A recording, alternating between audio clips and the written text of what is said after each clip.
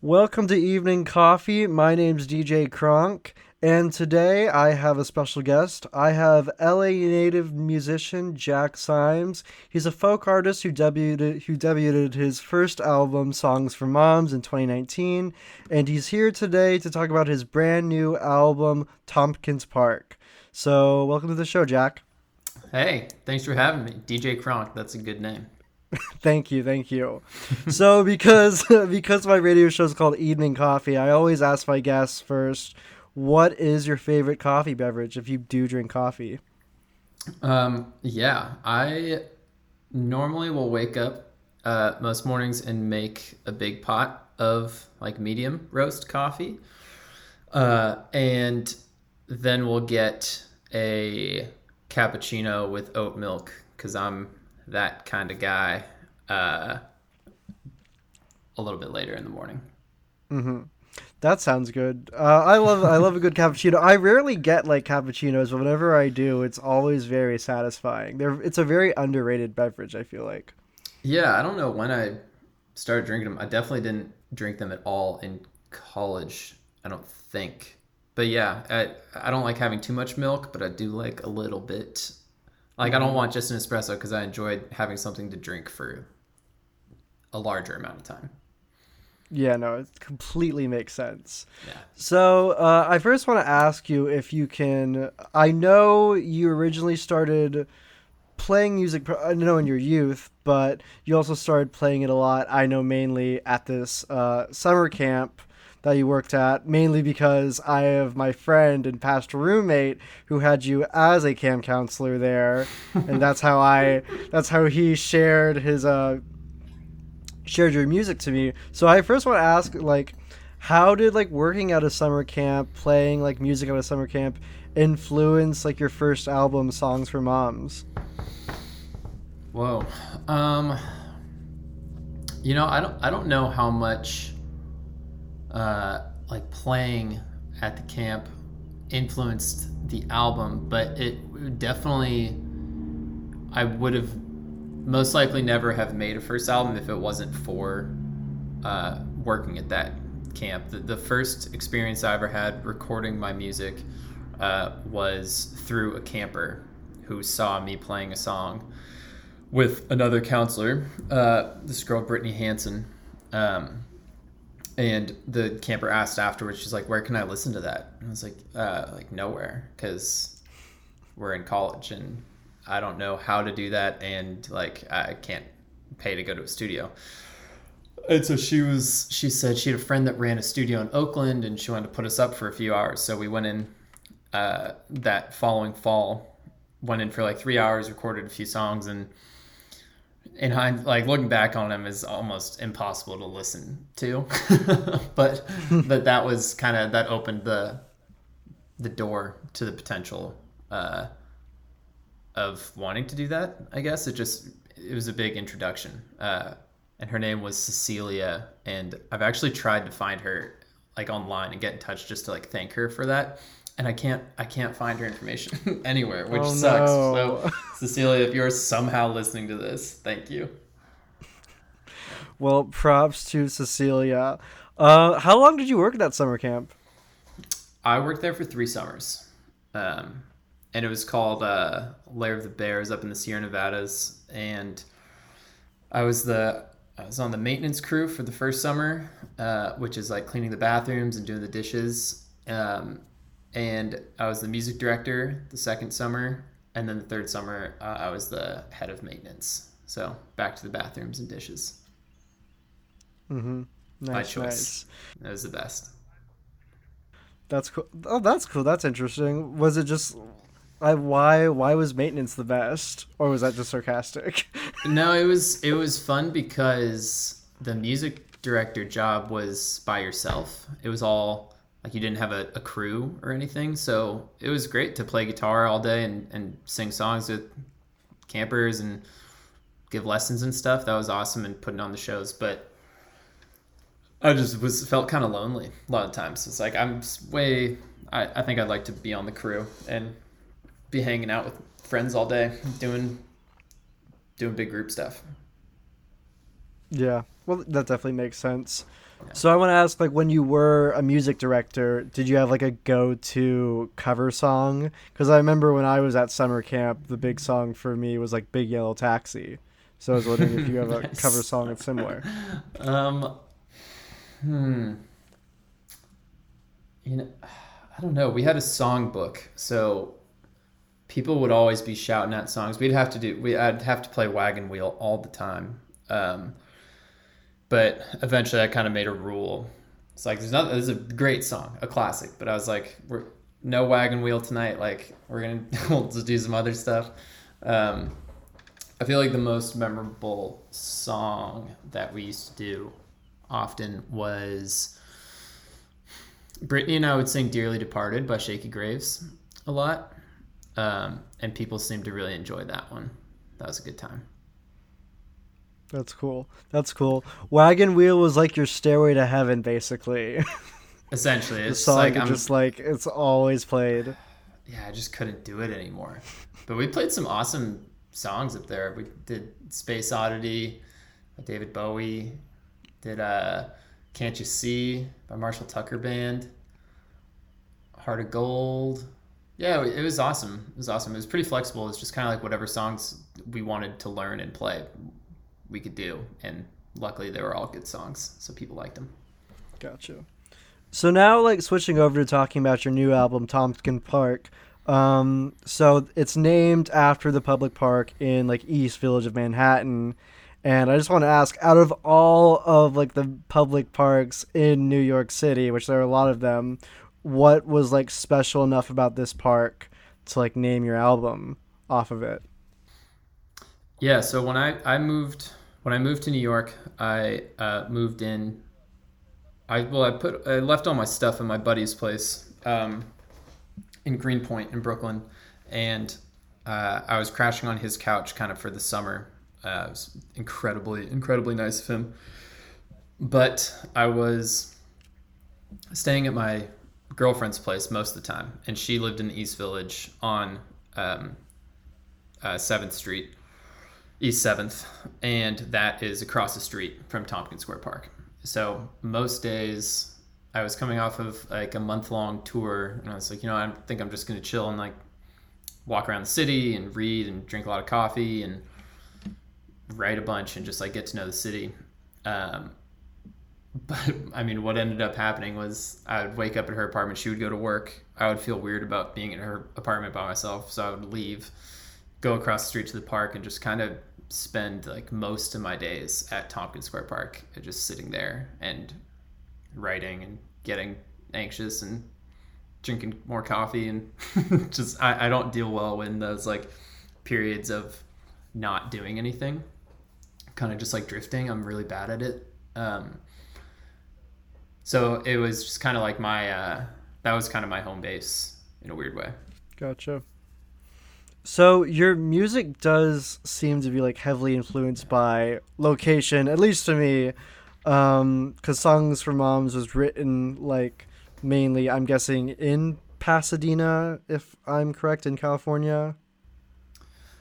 Songs for Moms was kind of a collection of songs that I started writing in college in Berkeley and Berkeley, California, and then definitely some songs written in Pasadena, LA as well.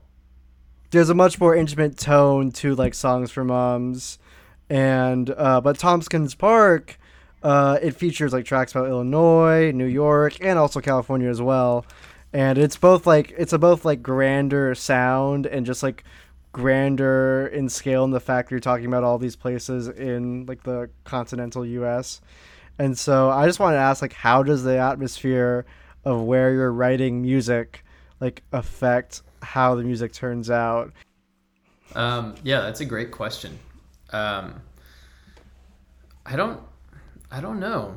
I think what's funny about that is that, I mean, the Tompkins Park, which is a song off this new album, that was written at a bar across the street from Tompkins Park. Illinois was written, I think, in California, kind of reminiscing more on some time spent in Illinois. And there's other California mentions, like in the Jim Jones song, and the What a Wonderful Party is definitely rooted in some Pasadena political nonsense. So yeah, I'm not quite sure. I couldn't say. I can't cohesively answer that question. I don't think, or like I can't strongly answer that. But that's something maybe for me to go listen back to these songs, be like, why did this song turn out like it did? I think there's a different maybe level of romance or kind of a new subject matter and maybe styles of writing that come with being in new places or even thinking about new places. So yeah. Gotcha. So I do want to also ask, just because of the time we're living in, and I don't know exactly the time frame of like when the album was written. I just want to ask, was any of this album written during quarantine at all? One song, I Need to Be Alone, which is the second song on the album and the second single that I released leading up to the album drop. I wrote that song during the quarantine, like the initial, it must have been like the second month of, so like April 2020. And it was like in that little period of time where if you go outside, it feels like a total ghost town. Like people were scared to walk their dogs, or like kids weren't playing on the sidewalk or on the street, and like you barely heard cars even because people were spooked to go to the grocery store. And I was sitting on my parents' patio, and this is kind of a place that I had spent countless hours writing and reading and playing guitar from when I was living with them.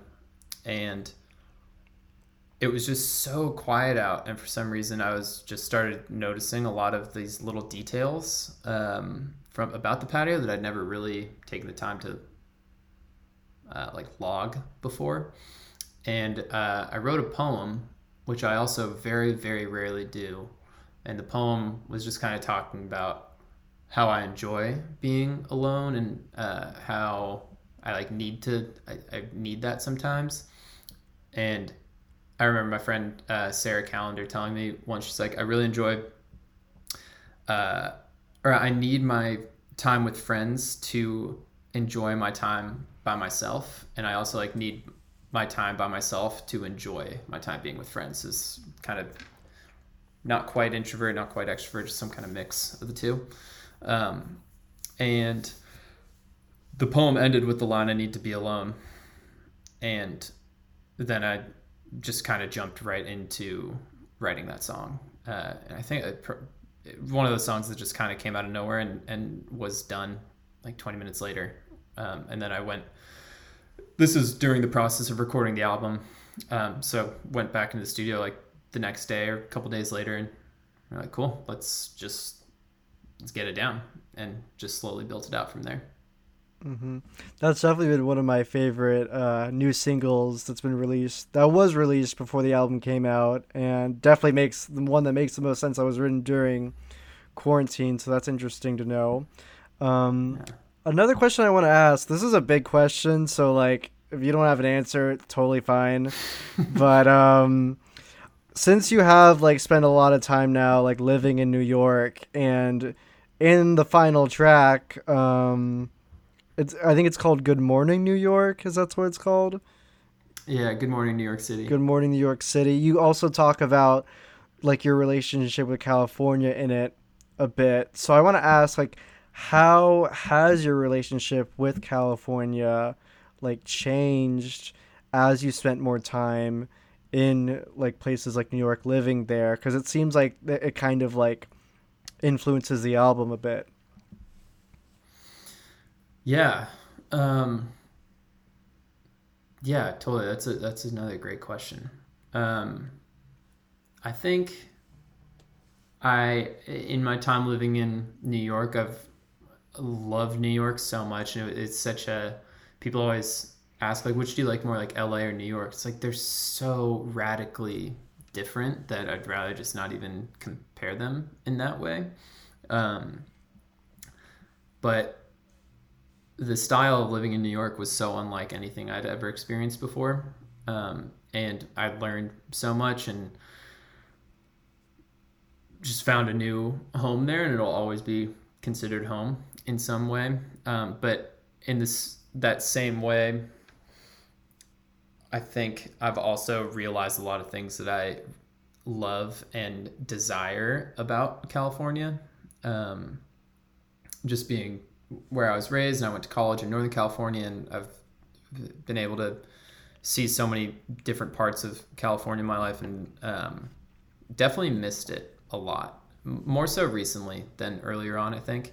Um, but yeah, that song, Good Morning New York City, I actually wrote before I moved to New York. And it's not so much about the city itself. It's kind of more like a writing, I don't really know what word you'd use to describe it, but New York City in that song is representative of a person rather than the actual city itself. So someone asked me that recently, and I was like, oh man, that's so funny. And yeah, I wrote that before I even lived in New York. So yeah, I love them both. I love them both a lot. Super different. And I think I'm actually moving back to LA later this year. But I'm very excited about the idea of always being able to visit New York and be able to sit right back into that style of living on the drop of a dime. Yeah, that sounds really cool. That's really interesting. And I just want to ask also, like, other than like locations, what else like inspired this album? Yeah, the album is, I think, I've never gone into a writing period being like, I want it to all fall under this kind of umbrella theme or motif or anything like that. It's kind of, that has kind of presented itself more at the end or during the recording process or after the recording process, and been like, oh, whoa, I guess there is kind of a theme here. That's interesting. I didn't know that.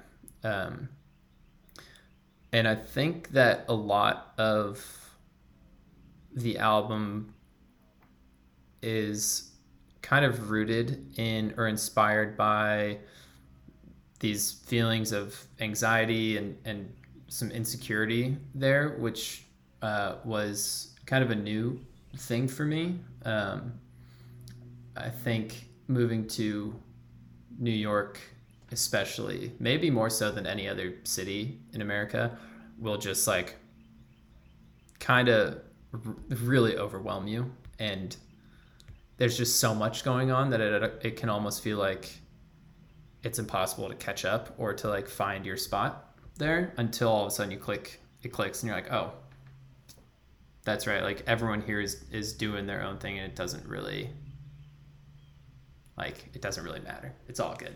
But a lot of these songs were written in those first like 6 months of living in New York.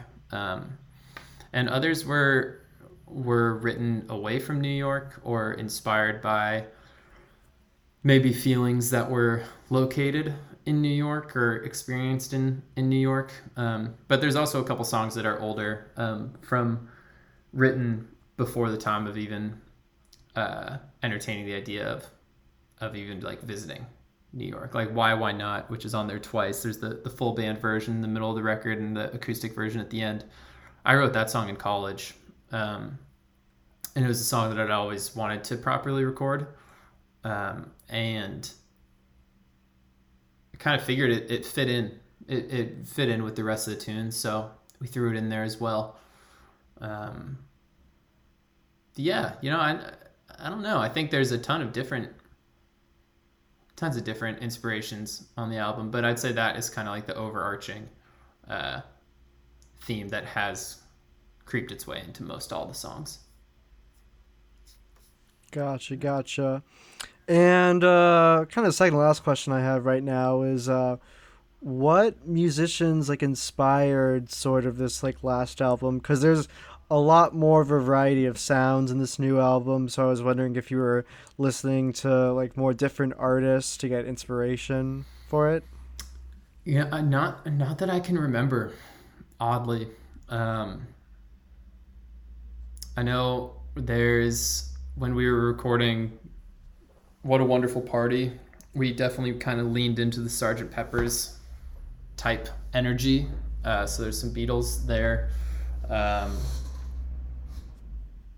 I really don't remember, honestly, like what I was listening to at the time.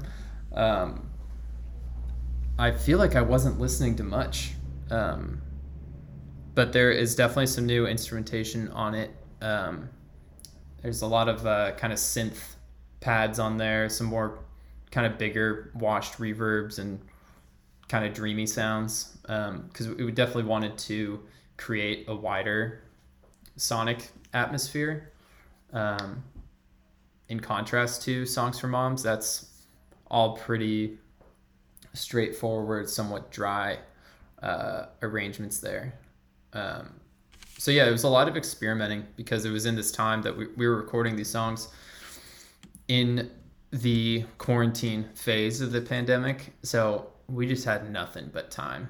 It was just like getting in the studio at 2 p.m. maybe, and then staying until like 2 or 3 a.m.